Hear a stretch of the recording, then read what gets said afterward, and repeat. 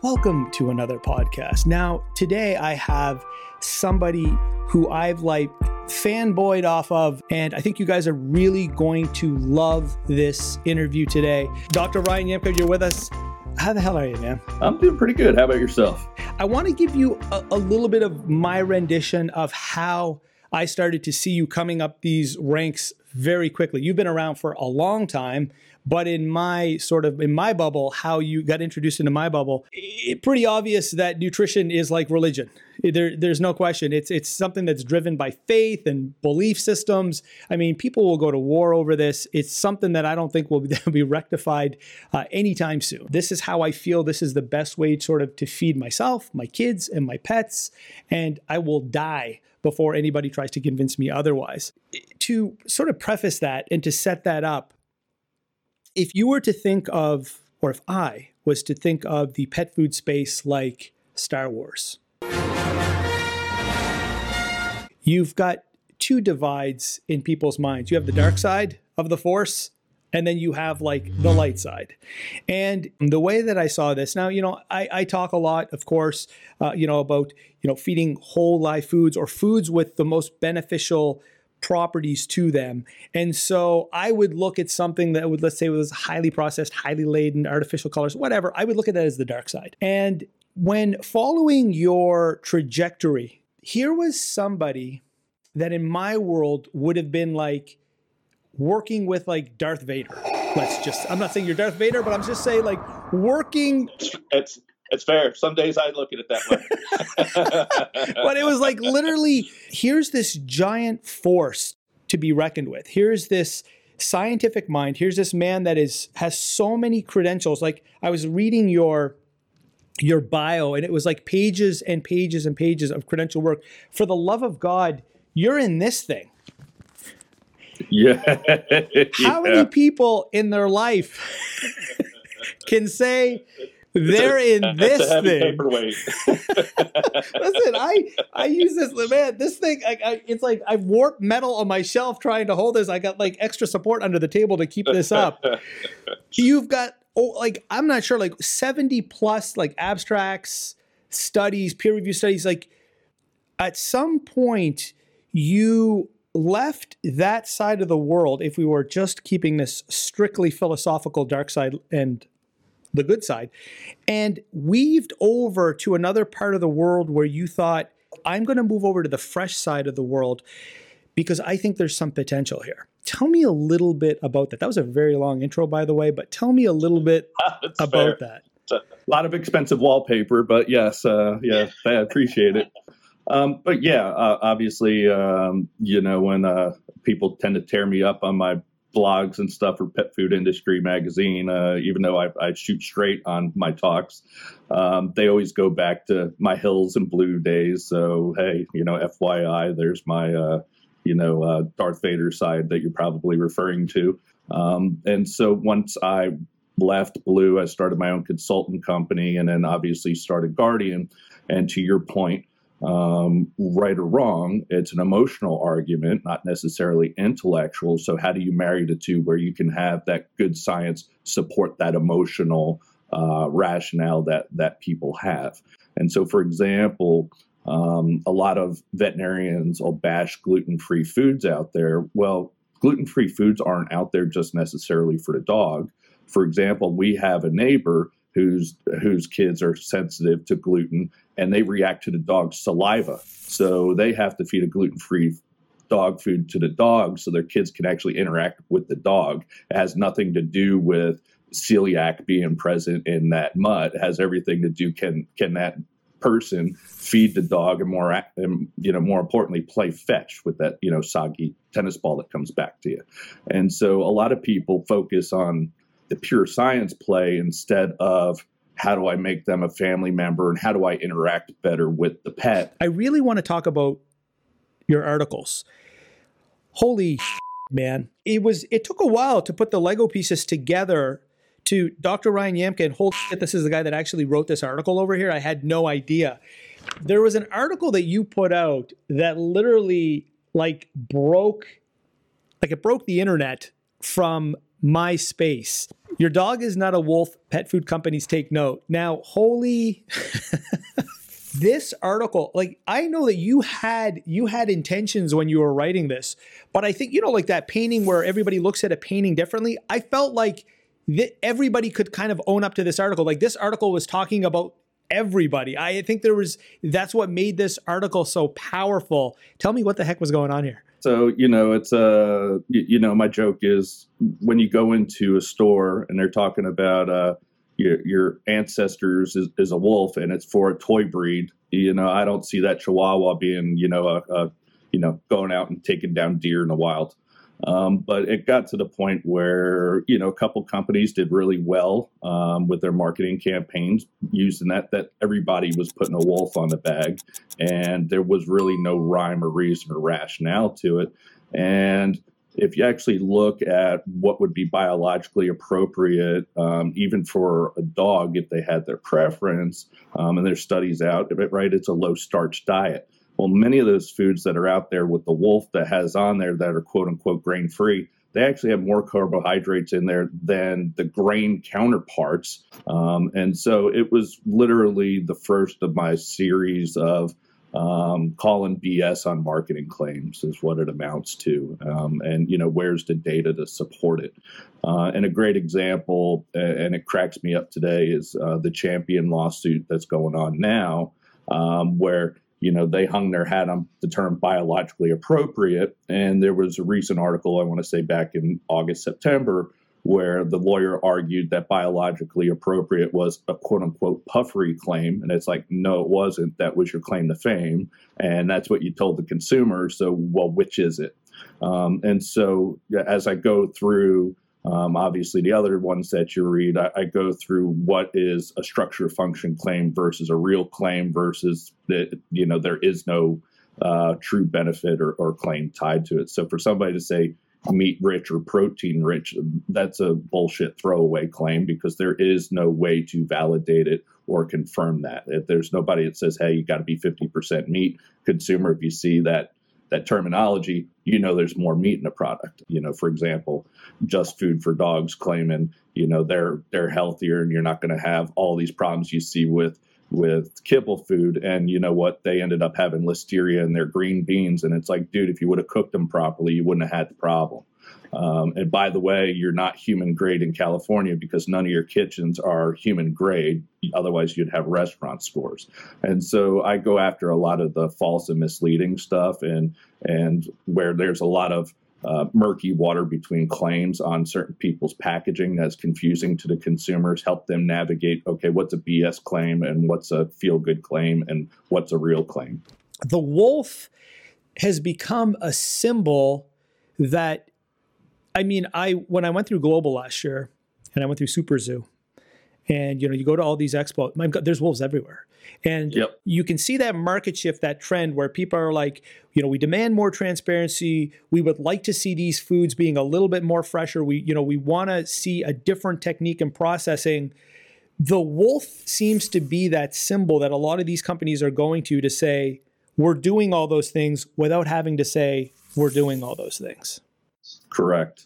When you put a wolf on there, a lot of people don't recognize that you're saying a lot more than just a wolf. You're making claims about your food that aren't necessarily true. I don't think there's that many pet parents out there that are saying, I want to feed my dog like I'm feeding a wolf. I don't know. I've never been ever with anybody that's a pet parent that said, I want to feed there's a lot out there. I'm sure there are. But the majority of people that I've talked to, the educated people, nobody's saying, hey, man, I want to feed my dog like he's a wolf. One of the most captivating terms, which is now, I believe, a symbol, and you highlighted that a second ago, was the fact that feeding grain-free pet foods, meaning if I was going into an aisle and I was pulling out something grain-free, I was feeding my dog like a wolf, or I was feeding my dog more like a carnivore. In a conversation with a couple of manufacturers, they were telling me that grain-free was the darling of the industry. Grain-free, you saw this massive explosion within the industry when people started to promote grain-free. How do you feel about that? Grain-free, non-grain-free? Like, what's going on, you think? Yeah, so from my standpoint, it's carbohydrates, carbohydrate. once it's all milled and it goes through the extruder, they're all the same. And so what the industry does is they shoot for a certain amount of cook for that starch. So think about, when you take your box mashed potatoes, it's just dried mashed potatoes. And then when you cook, it's light and fluffy, right? You never see it in your stool. And you never see your stool change as a human. Well, with pets, they have to do the same thing. So they shoot for a cook above 90%. But what they do is they shoot for that regardless if it's a grain or grain-free diet. And when you shoot for that high a cook in the starch, they're all really created equal at that point, unless something goofy is going on. Now, that's from a dry total tract standpoint. They all behave differently from a protein and fat standpoint. And so, for example, now what the hot trend is with the DCM is people going, well, I solved the problem. I put millet in there. Well, if you actually look at the studies that are out there that were actually out in 2010, millet's actually less digestible than corn. So, no, you're selling me a more expensive corn now, right? And actually, when you look at most grains, rice is actually the best one out there, at least most consistent, depending on what you're using. And then when you look at grain-free, you probably would be there, but you have to start worrying about other anti-nutritional factors. And so there's things in there like phytate, which will bond phosphorus and other minerals. But also the problem you have is, and a lot of people don't recognize this, is you went from foods that were using quote unquote whole grains that may have been lesser digestible, but you switched for purified starches. And in those quote unquote wolf diets, they're actually more processed because you're actually using a tapioca starch, a pea starch, potato starch. And it's not uncommon to see all three, plus their whole carbohydrate sources of peas, potatoes, and whatever else along with it. And when you end up getting those purified starches, and you're looking for that high cook, like I just mentioned, for digestibility, those free sugars will now start interacting with amino acids and render some of those undigestible to the dog. And if it doesn't get digested by the time it reaches the large intestine, it feeds bad bacteria. And so when I say bad bacteria, they typically love to ferment things that have amino acids in there. And that's what gets you your funky odors. And so you got to be careful with that. And a lot of people that make those carbohydrate-free foods, I would challenge the consumer out there to say, okay, if it's better, tell me the digestibility of your grain-free and your grain food so I can make the decision as an educated consumer. And there's a lot of reasons why people don't have that information on their internet. It's A, they haven't done it, or B, it's not going to show you the data they want to show, or C, it's going to bastardize one of their other product lines. When you're looking at macronutrients and you're looking at source of energy to feed a pet, let's say, and you look on the back and you see protein and you see fat and you see your macros, that number one macro that's fueling your pet, why, in your opinion, Ryan, is it not there? Like if I go back into labels, like I got on this wall like really old labels of food. This can is from like 1946. It says carbohydrates there on the bottom. And then like I go to like a whole bunch of different foods and there's no carbohydrates listed on the bag. And I was told by somebody in the industry that the reason why they don't list carbohydrates on the bag was because as consumers started to look at that, it would affect the way that they purchase foods. What you can do today so people can calculate it, and this is the thing that most companies leave off, is ash. And ash is what happens is when, if you think about it, you're at home and you make a cake and you're not paying attention and it literally turns to dust. That is the non-organic matter that is left over. So that's typically your minerals, right? And so that ash content could be, it's simply not available to the animal, but it could also be your minerals, right? Calcium, phosphorus, things of that nature. So not all ash is bad. But most people don't report it because it starts bringing up another question to the consumer. Well, what does ash mean? But if a consumer assumes that every kibble that's out there has 8% ash, which on average most foods do, they can do 100 minus moisture, minus protein, minus ash, minus fat, minus crude fiber, which those other four guys are typically there, and that'll get them their carbohydrate number. And then they can see for themselves, because everybody has a calculator on their phone, okay, well, what is the difference between Rachel Ray's and Blue Buffalo's grain-free? Because you know what? Just because they're up 1% or 2% on a GA for crude protein and maybe crude fat doesn't mean they're going to have less carbohydrate.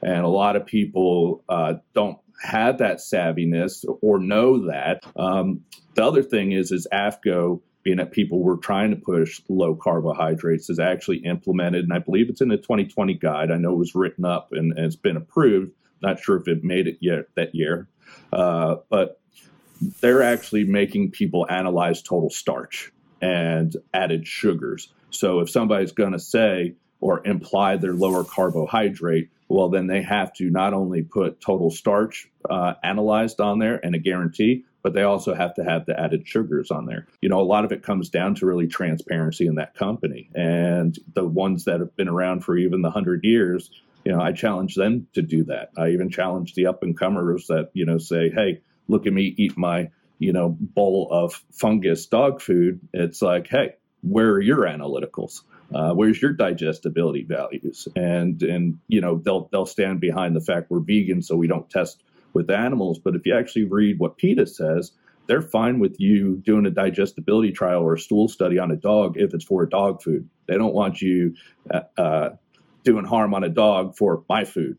And so, you know, it's like they tend to use philosophies when it's convenient for them, or they'll tell you, sorry, that information's proprietary.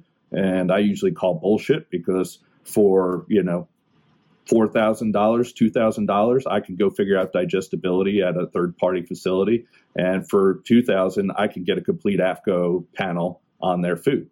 And, you know, that's what we did on some of the people that are out there. And, you know, you'll see some articles coming out where, you know, we end up calling people out on that too. So why is it proprietary? I sent it to this lab and here's the numbers. When the consumer looks at the back of a bag, let's say, so if I just went out and I bought a bag of Pedigree, awesome example, and I look on the back, there's an expiry date. The misconception for the consumer and the pet owner, and I talk to a lot of pet owners, is, hey man, I can keep this food in my garage or in my closet for 2 years because the expiry on the back of it says I'm good for 2 years. Sure. I've then sat down with other manufacturers say, no. That's how good it is if you don't open the bag. But once you've opened the bag, you've got a different ballgame on your hands. The question that nobody's ever been able to answer, and it's always been speculation. I remember talking to Steve Brown about this. I've talked to so many people about it. There's no data. I've searched the journals. There's no data as to how long pet food's good for. So when the pet owners open that bag, I know there's many factors of light, oxygen, what's going on in there, that chemical sort of reaction that's happening in that bag. What should people be thinking about the day that they've cracked the bag open? Well, the day they crack the bag open, right, you should be thinking, why did I buy the big bag or whatever bag you buy? And also what type of bag you do buy.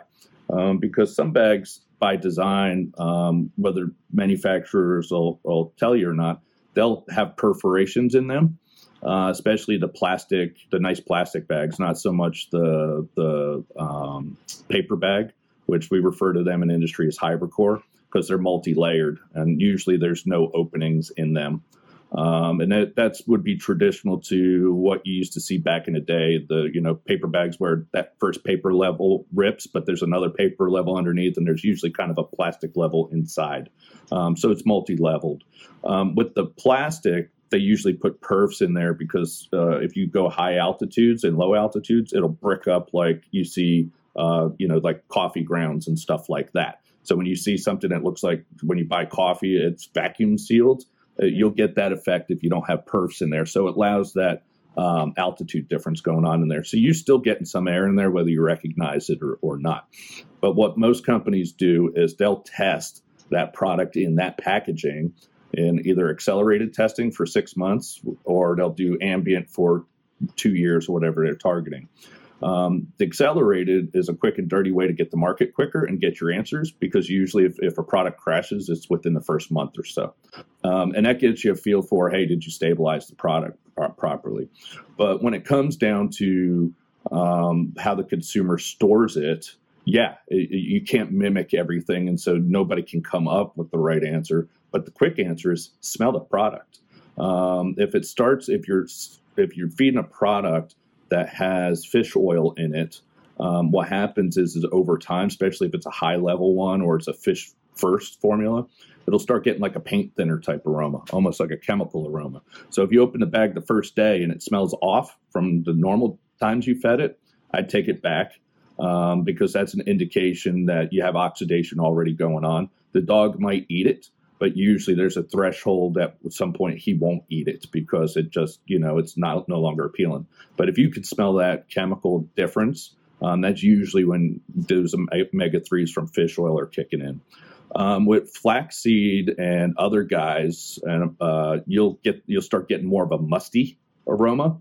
And with the omega-6s, you'll smell that difference too versus day one. And so if it starts getting pungent where you don't want to put your head in the bag or the bin anymore, it's done. And I'm not trying to call out shelter systems, but I've gone into shelters where they've taken a garbage bin because they got so many dogs and they got this garbage can. They literally rip bags open. They pour them in the garbage can. It's just open like this, no coverage, no nothing. And then every day they just sort of scoop and they put it in. When would be a point that Dr. Ryan Yamka would look at that and say, you know what, I'm not putting that in my dog's bowl? At what day, what point?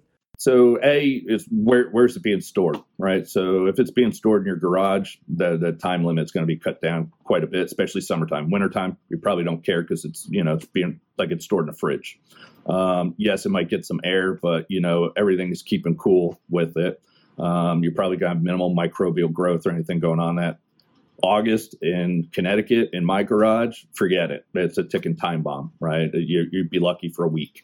But the other thing I would be worried about is what are they doing with that bin? So do they ever get down to the bottom of the bin and feed that, or are they simply dumping the new food on top of the old food? Because that's where you're going to start having the problem. And if you think of it in the scenario of once you get one rotten apple, then all the others start to rotten, all right? It's like you don't want that one rotten apple. And so if you have that hot spot, if you will, it's going to start contaminating all the others because as well as I do, most people don't just do a little scoop, they do deep scoops, and you might be taking some of that bad kibble with the good kibble. And so I always recommend that if you are one of those people, well, two things you should do is if you're dumping it into the bin, whenever you run the bin down and make sure you run the bin down, clean it, and then put in the new food. But also, if they're insistent on using the bin, they should always cut out the lot code and UPC, which are usually close together, and scotch tape it to the bin. So if, God forbid, there's a recall, they know if there's a problem with their food. Because lots of times a product will get recalled, and what they did is they took the bag, they dumped it in the bin, and they threw the bag away. And you don't know if you had the contaminated food, and you might think something else is going on with your dog when in reality it could be salmonella, vitamin D, or whatever else. Yeah, and it seems very ABC-ish to say to somebody to clean the bin, but you would be baffled because people that buy the plastic bins, the consumer, the pet owner that goes out and buys it, I've had that conversation a million times. Hey, man, you ever wash that? They're like, why would I wash that? Yeah, I mean, the unfortunate thing is laziness sets in sometimes, and we have busy lives, and it takes time to do it, and sometimes people choose convenience over food safety. And why is it problematic in Europe? Just a quick rendition of it. If somebody's using those and a lot of people, man, use those plastic bins. You go, they buy them. I know they'll put the fancy BPA free on them, but pouring in a bag and then another bag and then another bag. What just the quick and dirty of it? What kind of problems are you experiencing there if you're not washing it ever? So think about this, right?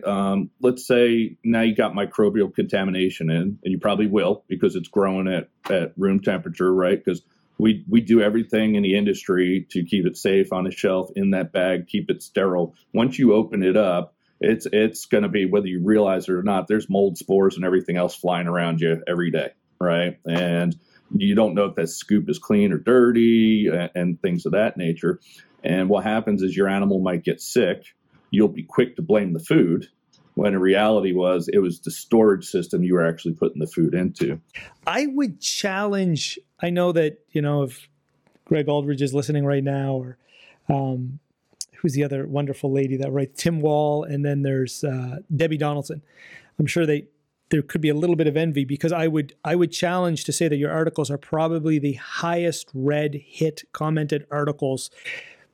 I did a video a viral awareness video with Dr. Becker not too long ago, and it was pertaining to colors, the colorful spectrum in food, that perception that you open the bag, you open a bag of Beneful. I think right now Alpo is the number one selling brand of food in your country right now. I think it was rivaling in Canada. It's Pedigree, whether it's Beneful, whatever the heck it is. Sure, yeah, it's usually one of those, yeah. Yeah, it's usually one of these guys. The other thing too that really freaked me out was there was a recent study, or it was a study that was recently published, or a statistic, I should say, not a study, that the average U.S. citizen is spending $20 a month on their dog. Like I can't even, and I get it. For those that don't have the money, there's no ridicule. But for those that do, $20 a month. I mean, we don't have to talk about what they're probably buying, but we did this piece on these colors and, some of the data and the research talking about how these colors can be carcinogenic. In fact, they can be ticking time bombs. And then I get this message from Petco, and one of their higher ups messaged me and said, "Hey, look, we saw your video. We thought it was awesome. We're removing all of these colors and any of these products that have any of these dangerous colors or anything like that. We're taking it all off.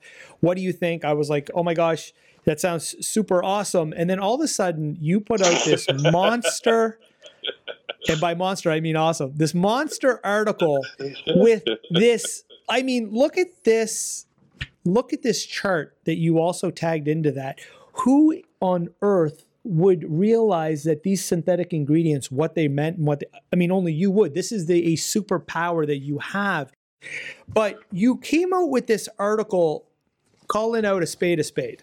For the record, when the first one came out, everybody pretty much in the higher brass, but the CEO was on the phone wanting to know what I meant about it. And then that's when you saw the big asterisk come out. And then you'll see on I Heart Dogs where they call it out better. And then also my LinkedIn article, where I jokingly refer to it as premature celebration.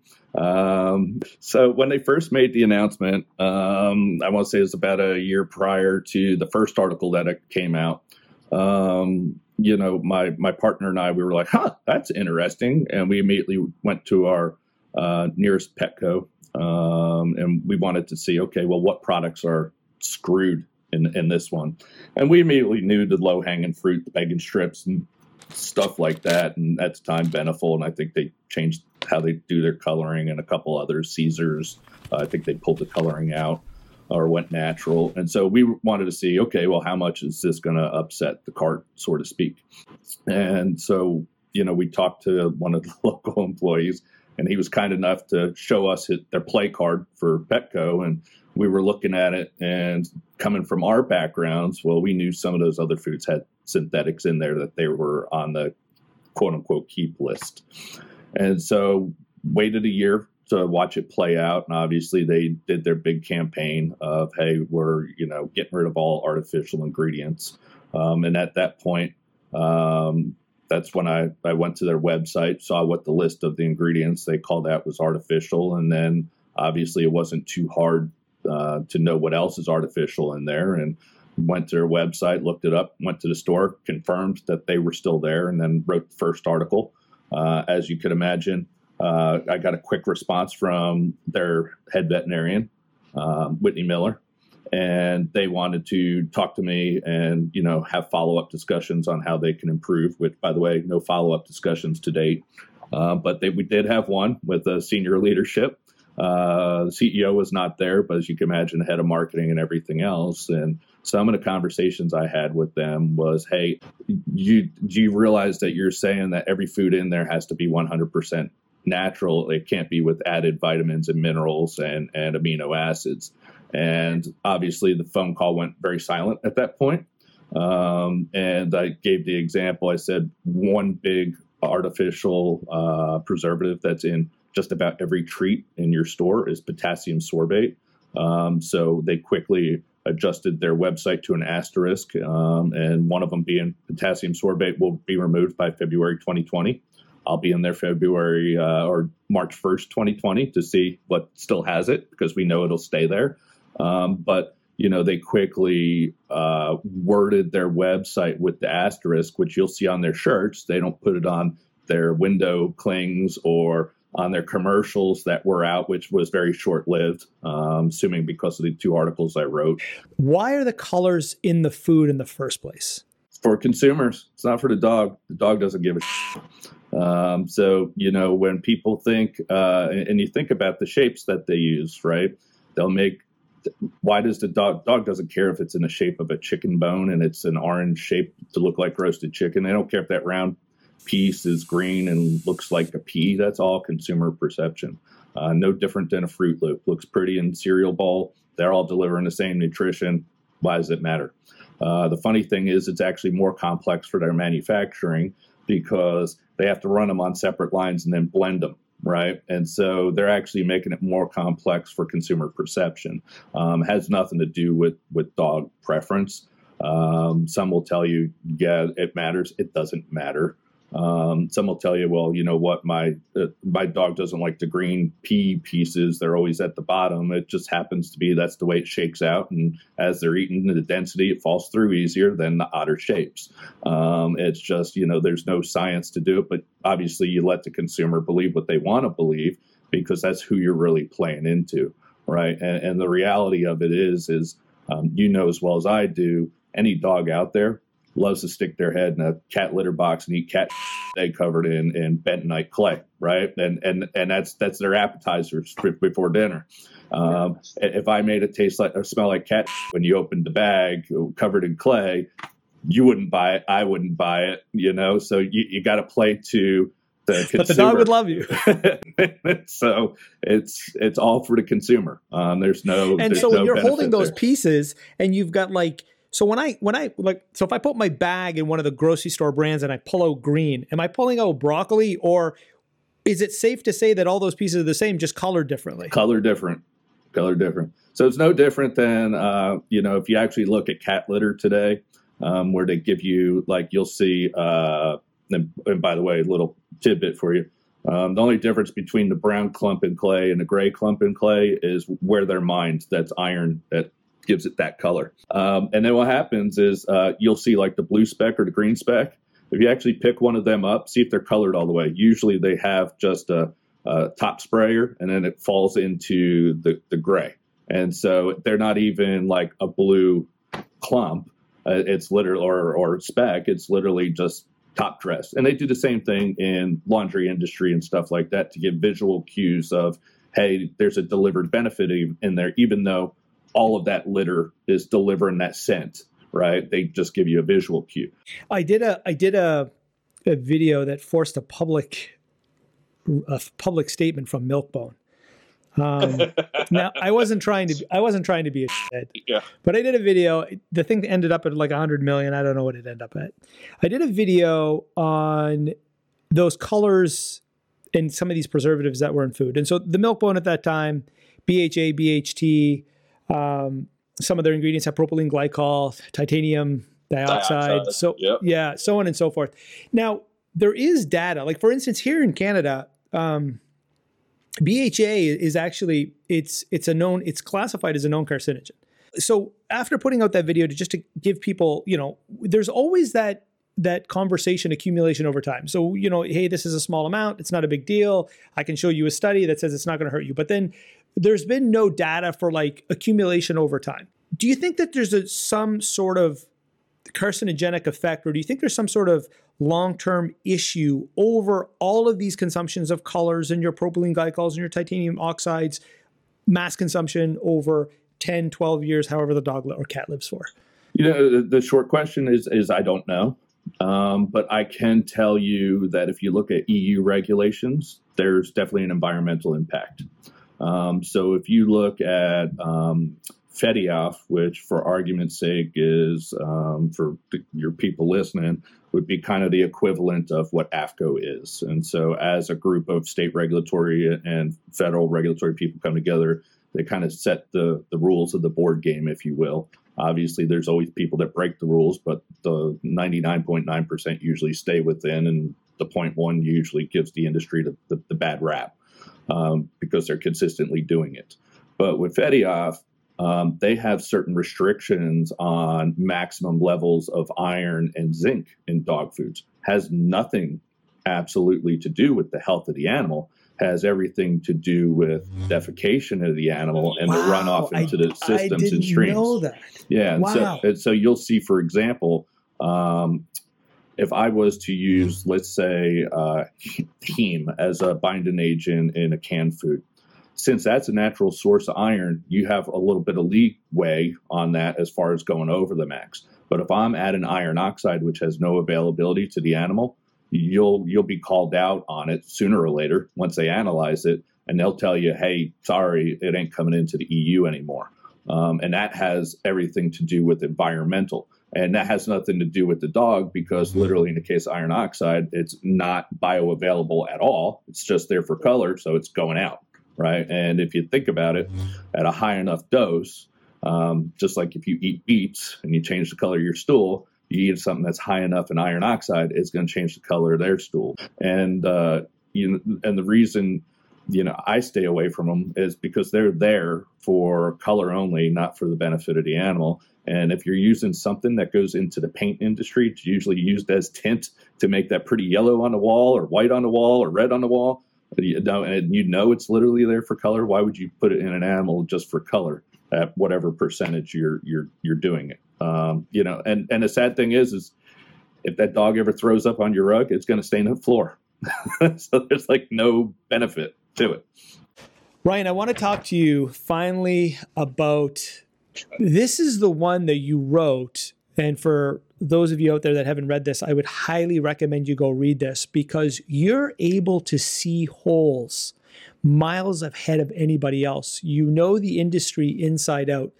Talk to me here a little bit about what's going on, because the media today is a frenzy. No matter where I open up my news feed and Google searches, there's all of this input now that's coming in from people like the Pet Nutrition Alliance. There's also Pet Foodology that comes out of Tufts. And all of these people now are saying, the attention is over here. You want to listen to what we're saying because it's critical. So, for starters, same people. If you had to put an analogy, you call one a pig and the other one with lipstick on a pig, it's still the pig. So it's the same group that's trying to come out different ways to look like they're quote unquote the perceived experts. And so with the Pet Nutrition Alliance, they had a rumbling, I want to say about a year and a half, 2 years ago. A lot of middle-sized to larger-sized companies, and when I say that, they're not in the top 5, so they're making $1 billion. And if you're making less than $1 billion, by their definition, apparently you're a boutique brand. And some of them are private, you don't even realize it. For example, Diamond is up there if they're not number 6 because of all the co-manufacturing they do, right? And so what they wanted to do was do something that I jokingly say was quarter-ass to WASAV, which is the World Small Animal Veterinary Association. That organization was brought together by the big veterinary companies, food companies at the time. And so what they did is they put together certain hurdles or benchmarks for veterinarians to understand what's a good food. And they did it in a time when there wasn't very many pet food companies. And so what they would do is, hey, did you have board certified nutritionists formulate the food? Did you do AFCO feeding studies? Can you provide for me a complete AFCO nutrient profile on one food? And the applied thing was, if you could do it on one, you could do it on all. Well, the Pet Nutrition Alliance tried to do their version of it. And why I say it's quarter-assed is because it literally was. It was based out of Tufts by Lisa Freeman and the group that she started, which, by the way, if you go back and you look at lineage, which you can't see it now, but if you go back to when it was started in old AVMA archives and stuff, it was started by Imes, I believe, at the time, Purina and Hills.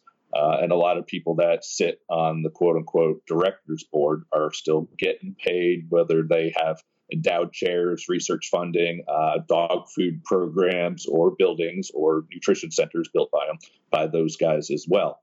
And when they went out and sent out the questionnaire was, do you have a board certified vet nutritionist or PhD nutritionist, animal nutritionist, which would be me, because I'm not a veterinary nutritionist, but by the way, I am a board certified animal nutritionist with the American College of Animal Sciences, and also board certified fellow nutritionist with the American College of Nutrition, which is human, just to put it in stature, which comparative nutrition is better than single nutrition, and most vets will tell you that. And then they asked, basic questions that would set up the good guys to win. And then they would say, with one food, tell me what your nutrient level is that. And obviously in the article, I poked fun out of it because it was shortly after the big vitamin D recall with Hill's Pet Nutrition. And I said, well, maybe they should have asked about the vitamin D levels in one of their wet foods, because what they asked, and even though that's seemingly a joke, and unfortunately animals died from that and harmed, and I believe there's still class action going on with it. The reality of it is they didn't ask the right question. They picked one nutrient which they could pick, and it was irrelevant to what they were doing. So what was the value of that, and how are you providing information to the vet that you're the authority when you wouldn't even have picked up the vitamin D recall on one of the guys that is funding you the most? The reality of it is, in today's marketplace, there's so many foods and animals are doing so well that veterinarians typically don't recommend foods anymore unless your animal's doing poorly or sick. And so something like the DCM scare, if you will, is a good way to pull that recommendation back to the vet where it's been lost. And in fact, a recent report by Cascadia, and it was covered in Pet Food Industry magazine, has actually showed, regardless of the DCM scare, which is literally a scare, there's nothing behind it, that the veterinarian is still losing their voice with the consumer. And I would suspect they're losing it more because there was no data to support that scare to begin with. And now there's a certain level of distrust. And to put it in perspective, I've actually been asked to go to Wisconsin in December, trying to work on the logistics for it. But they want me to come out there and teach as a continuing education course, how can vets be perceived as not being food sellers or tied to big companies? And the one thing to point out, and a lot of people don't realize, is, you heard the scare, you saw FDA come out and say there is no data to support it, which shows you that the people involved with the PNA are not your experts because they're the ones that kind of kicked off the scare. But once they got funding from Purina and AKC, I haven't heard a peep from them. So were they doing it just to get funding for their research program? Or were they doing it, for the health of the animals? Makes you ponder it. One of the things you just mentioned was, which is awesome, that Wisconsin is inviting you out there for that perception. How deep is that, Ryan? How deep is... You had a post, I saw it on your LinkedIn, where you had like these stats where you were showing the influence at a very, very early stage for a veterinarian as they're slowly making their way up the realms. That, if you're a young vet student, you can go in, you can start getting like free foods. I believe there was like 50% off programs. Do you feel that this could, in fact, or how much in your heart do you feel that this is swaying that veterinarian? So they may not see it at this point, but when they kind of come out of school and they start practicing, how deep is that persuasion, do you think?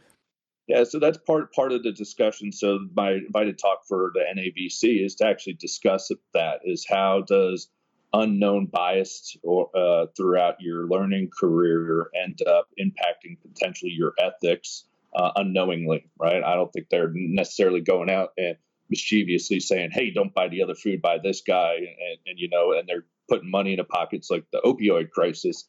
There's nothing like that going on.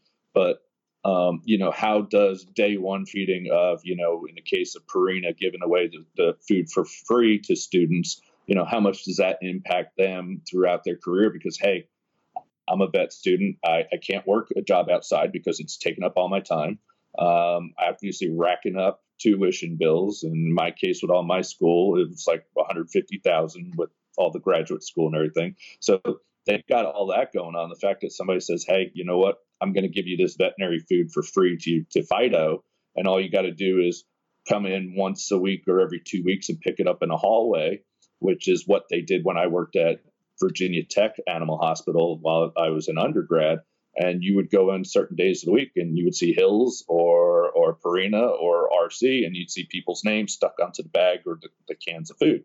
And in the case of Hills and RC, I forget, I think they charge 50%, but when you're charging $120 or whatever it is for a bag of JD and you can get it for $60, which is a normal bag of food at that size, that's a big deal. And now, inadvertently you start thinking, hey, they care for me, or they care for my dog better, or, hey, or simply feeding's believing, right? And then you surround yourself by, in the case of Tufts, and also other schools, they have a Purina Nutrition Feeding Center. Well, if all I can feed the animals in my kennels under my watch is Purina, well, you constantly have it in your face, and now it's all of a sudden becomes part of your life, whether you realize it or not. And they're hoping that investment carries over to when you go into the vet world and you start converting consumers, whether it's for the veterinary food or it's for their product line out in the marketplace. And Ryan, does it become problematic when you see, for instance, as an example, the manufacturer like Mars, when you can own the clinics, you can own the food, and then you also can own the labs? Oh, yeah. Does that become... You couldn't be more vertically integrated unless they went and bought Elanco or Bayer and had the drug business as well. A lot of people don't realize that Mars is no longer a candy company. They are a pet company. That officially happened a few years back, and I forget if they were buying Blue Pearl or one of them. But when they made that acquisition, they had to sell like 6 random clinics out so they wouldn't be a quote unquote monopoly. In the wake of DCM, now this has been something that sort of, we were talking about this earlier, where this was something that sort of exploded, and then now it seems to be fizzling and fading out. You don't see people talking about it very much. It's definitely come out of the trends. Do you think that this is kind of starting to fade away because of, you had mentioned before that, in the crisis of this scare, there's really not very much information out there, but do you have any sort of like ethical advice for those people, for those pet parents, for the veterinarians, for manufacturers that are listening? Yeah, absolutely. So, especially with the veterinarians, they should never take anybody's word for it. If I came in off the street or if I wrote a paper, they're going to be critical of me, right? They're going to look for flaws or, hey, well, what about this? What about that? They should do the same thing with their colleagues. And so, for example, when Dr. Freeman wrote her paper in December of last year, saying that, hey, I believe it's bag diets. If you actually look at the paper and what she wrote in there, 2 of them that she references to her quote unquote link or cause and effect, where in reality it's an association at best. She cited unpublished data and her blog, which had nothing but unpublished data. And I don't know on what planet you can cite your own blog, at least, for me to cite my own blog and, having 70 peer-reviewed abstracts and articles and all that, if I tried to cite my own blog, it'd be rejected. And so what a lot of people don't realize is that article, it's a commentary. There's no science peer-reviewed process in there. That's her opinion. It's no different than an op-ed if you or I wrote it. Unfortunately, people took it for what it was, and they took it as if it was scientific peer-reviewed, and it's not. In fact, I talked to the president of AVMA, and that's exactly what I was told. And I was also told if I want to write something, I can. But obviously, I'm not going to, because there's no reason to, because her data and her suggestions never played out. The FDA came back out. They gave you a list of, hey, look at the foods that are there. By the way, if chicken's an exotic protein, let me know. I eat it every day. Maybe I should be paying a premium for it, but that was the number 1 protein source. Fish was up there too. Again, maybe I should be paying a premium for that. And by the way, it wasn't boutique foods, because most of them are your top sellers, and they might be boutique by name, but they're not by the company that owns them. And then people want to beat up Kangaroo. And, the 2 companies tied to Kangaroo were Signature and California Natural. By the way, Mars Pet Care owns California Natural. for those people who aren't aware of it. And by the way, they also said middle of last year they were going to discontinue the brand because they couldn't keep up the pricing where the performance was or where it needed to be. So why is it still in the marketplace, and why is it being called out? And then if you further look at the data too, a lot of the cases that were sent in were false DCM cases. So people weren't diagnosing them properly, and they were assuming, hey, heart issue, grain-free, submit it to FDA. And if you look at the data, the reality of it is what, 90+% were actually dry foods. Now there's, as well as I do, most of the raw foods, freeze-dried foods, air-dried foods, and all those guys out there are grain-free, right? There's no problems with there. They weren't registered. And by the way, all boutique brands. And so, and the other side of it is the way that FDA requested the data. They put, hey, we're looking into grain-free, and these guys, they still got 10% of the cases that came in as grain. Now, if they would have said, please report all DCM cases, they probably would have a better data pool. So inadvertently, it was biased coming in. There wasn't even trends within the brands that they unfortunately listed in that graph. If, a Canopy number one, if I thought there was a problem, you'd expect to open that up, that PDF, and see nothing but pork and squash. You don't. It's sporadic across everything, which tells you it's not a dietary thing. Is it genetic? Is it environment? Is it, hey, you know what, the food's formulated properly, but they're not eating enough of it? That's enough to cause the issue. And then lastly, when they had DCM cases and non-DCM cases, they all had low, middle, and high taurine. And I can ask the best vets out there, including Dr. Freeman herself. And if I ask her, what taurine should I be pulling? Should I be pulling it after eating, fasting? Should it be whole blood? Should it be serum? Should it be plasma? And none of them can answer that question. And that's why you see in that FDA data, they're reported all as such. So if you don't know how to analyze it properly and consistently, how can you draw a conclusion? Now, I'm not a vet or a cardiologist, but I am somebody in the field that does the work. And, the old adage goes, those that can do, those that can't teach.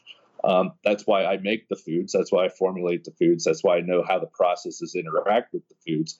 Those people that are out there making claims tied to other foods, they're only testing foods that are ready to market in chosen cases that those companies that are funding are allowing them to do.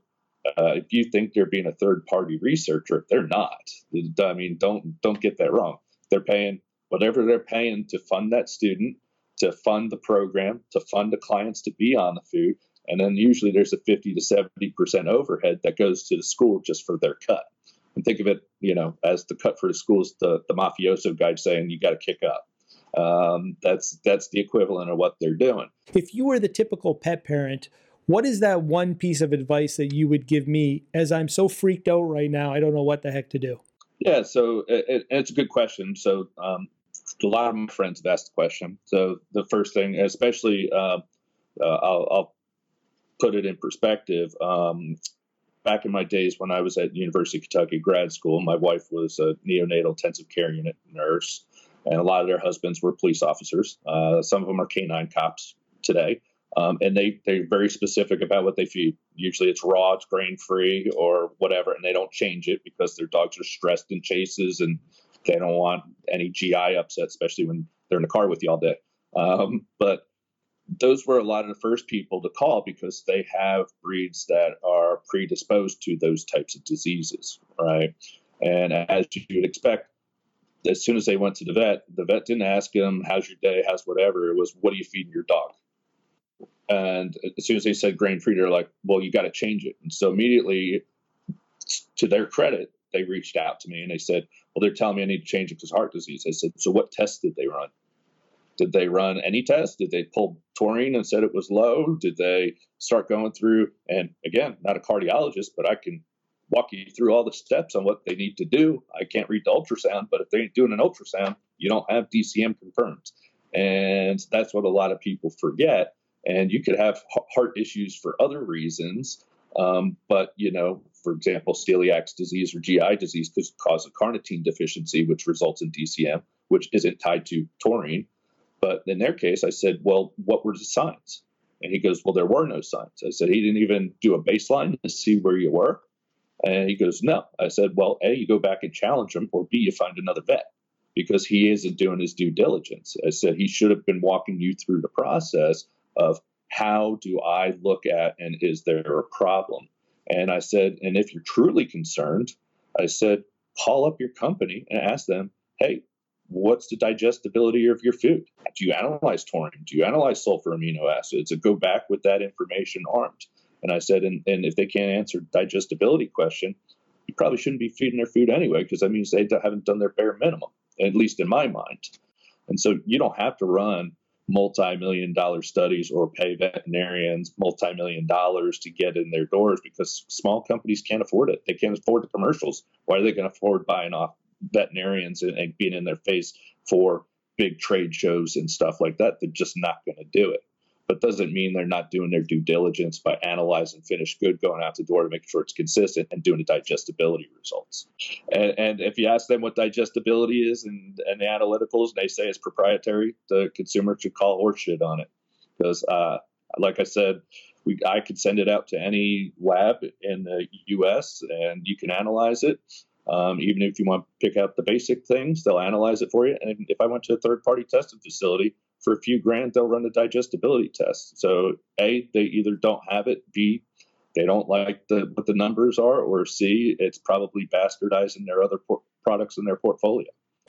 Dr. Ryan Yamka, thank you for such an incredible podcast. Where can people find these rock star articles if they're not showing up in their newsfeed? Yeah, so you go into Pet Food Industry Magazine, you go right to their website, you click on the top left, you'll see a drop-down menu, look for blogs and columns, and if you go to Debunking Myths and Misconceptions, you'll be able to open up any article that I have there for free. Every point that I make, there's either going to be an image, a link, or literature cited to all the articles and stuff. Finally, if people want to check out your pet food company, where's a great place to find it? Yeah, guardianpetfood.com. You can see us on Facebook as well. We're going to be working with Michelle Akers, the famous female soccer player, and helping support her farm sanctuary down in Georgia. Let me get it right here. Dr. Ryan Yamka, thanks so much for jumping in for podcast number 5. I hope we get to bring you 1,000 times over for some more important topics. I took up your entire day, man. You are a rock star for doing this. No problem. Thank you for helping me hopefully inspire a lot of pet parents. Yeah, just learn to ask questions and don't be afraid to ask them. And it doesn't matter if the company's big or small. They owe it to you to answer them. You heard it from the bad boy of the industry, Dr. Ryan Yamka. There you go, brother. Thank you, man. Thanks for having me.